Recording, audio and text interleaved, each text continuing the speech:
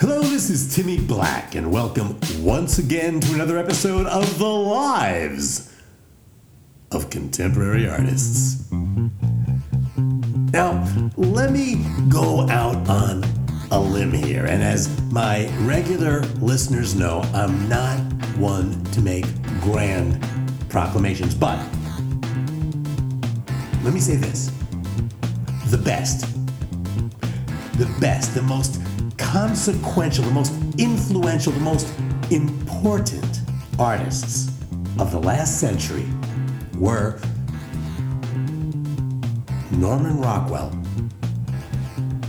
Grant Wood, and Thomas Kinkade. Now, don't take my word for it. That's the opening paragraph of Journey Through Art Appreciation, the new official art history textbook recently adapted by the great state of Florida. Yep, the woke agenda that promoted the likes of, Pablo Picasso and Fernand Léger, both card-carrying members of the Communist Party, is now a thing of the past. Yes. And illegal immigrants like Willem de Kooning have been relegated to the footnotes in favor of inspiring homegrown American giants like Andrew Wyeth and Bob Ross. Yes, Florida has had it with Europe. The Bauhaus is out. Though oddly, the Russian constructivists are in. I figured that one out. Let me take that back for a minute. Europe is not out. Europe is not entirely out. No. The Renaissance, this Renaissance still features prominently in the new book. In fact, the Mona Lisa is on the cover. But the Harlem Renaissance, now that has been exiled into the ash can of critical race theory. And speaking of ash cans, John Sloane's barroom paintings are also gone. They seem to threaten the Sunshine State's sense of family values. I don't know. I'm just guessing there. I actually tried to interview the two authors who are responsible for this new book. And by the way, this will become the standard text for all Florida public schools this fall. I called this one guy, his name is Gary Picarda. He's a tenured professor at Barnum and Bailey in Sarasota, but apparently he's on sabbatical, so I couldn't reach him. The other writer,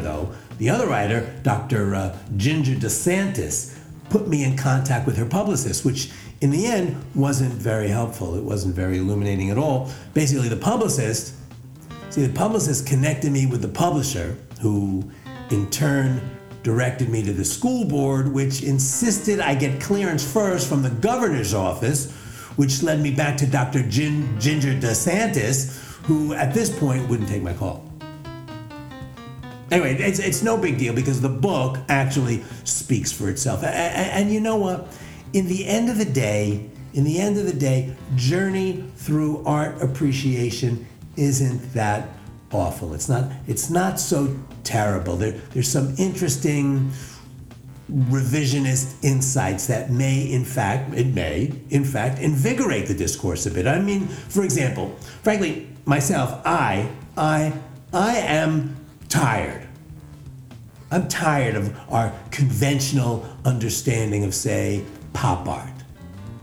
And in the hands of Picarda and DeSantis, Warhol is no longer the ironic appropriator of popular culture, but rather the grand poet of free enterprise. See, this is interesting. I was amazed, actually, to learn that sometime in the early 60s, listen to this, in the early 60s, canned foods, and particularly canned soups, were considered by most nutritionists in the United States, was considered unhealthy. There was actually a movement, a fairly strong movement to promote things like like fresh vegetables and home cooked meals, with a particular emphasis on reducing sodium consumption and the general prevention of bacteria that may result in things like botulism. Anyway, according to this new art history textbook, Warhol was instrumental in restoring the country's faith in processed foods. I didn't realize that. He practically saved the industry. Now, also, according to these authors, art fairs, yes, art fairs are the single largest source of sales tax in 6 states, including Florida. Now, that's amazing. Anyway, we'll see if this book will make any impact. And I know that my podcast was banned on government phones over there in Florida, but I'm not exactly sure how successful that is, because I'm still very, very big in places like Boca Raton and Miami. But I'll keep a close eye on things there. Anyway, I've got an open mind. And honestly, I'm looking at Rockwell and Kincaid with fresh new eyes. And I actually do see some interesting affinities between their work and much of today's contemporary painting. I think that the new sentimentality movement that's really big on both coasts owes quite a bit to the general American misreading and misunderstanding of European modernism. I mean, revisionist art history is not the sole domain of reactionary red state academics. Here in California, for example, there's this new book published by University Press called Bouguereau's Basement. Bouguereau's Basement. It makes a very, very strong case for saccharine pictures of dewy-eyed children cradled in the arms of loving mothers dressed in anachronistic snow-white togas, and there's even a good word for those soft porn paintings of nymphs lounging in darkened forests, frolicking on swings and ropes and lounging on wet grass. And I think it's a good thing. We should, from time to time, question our orthodoxies. We live in a more pluralistic art world, which is skeptical of the standard elitist criteria that values things like quality and high seriousness. We're living in cynical times, and our art should reflect our values. So here's to capitalism, and here's to conservatism, and may the avant-garde rest in peace.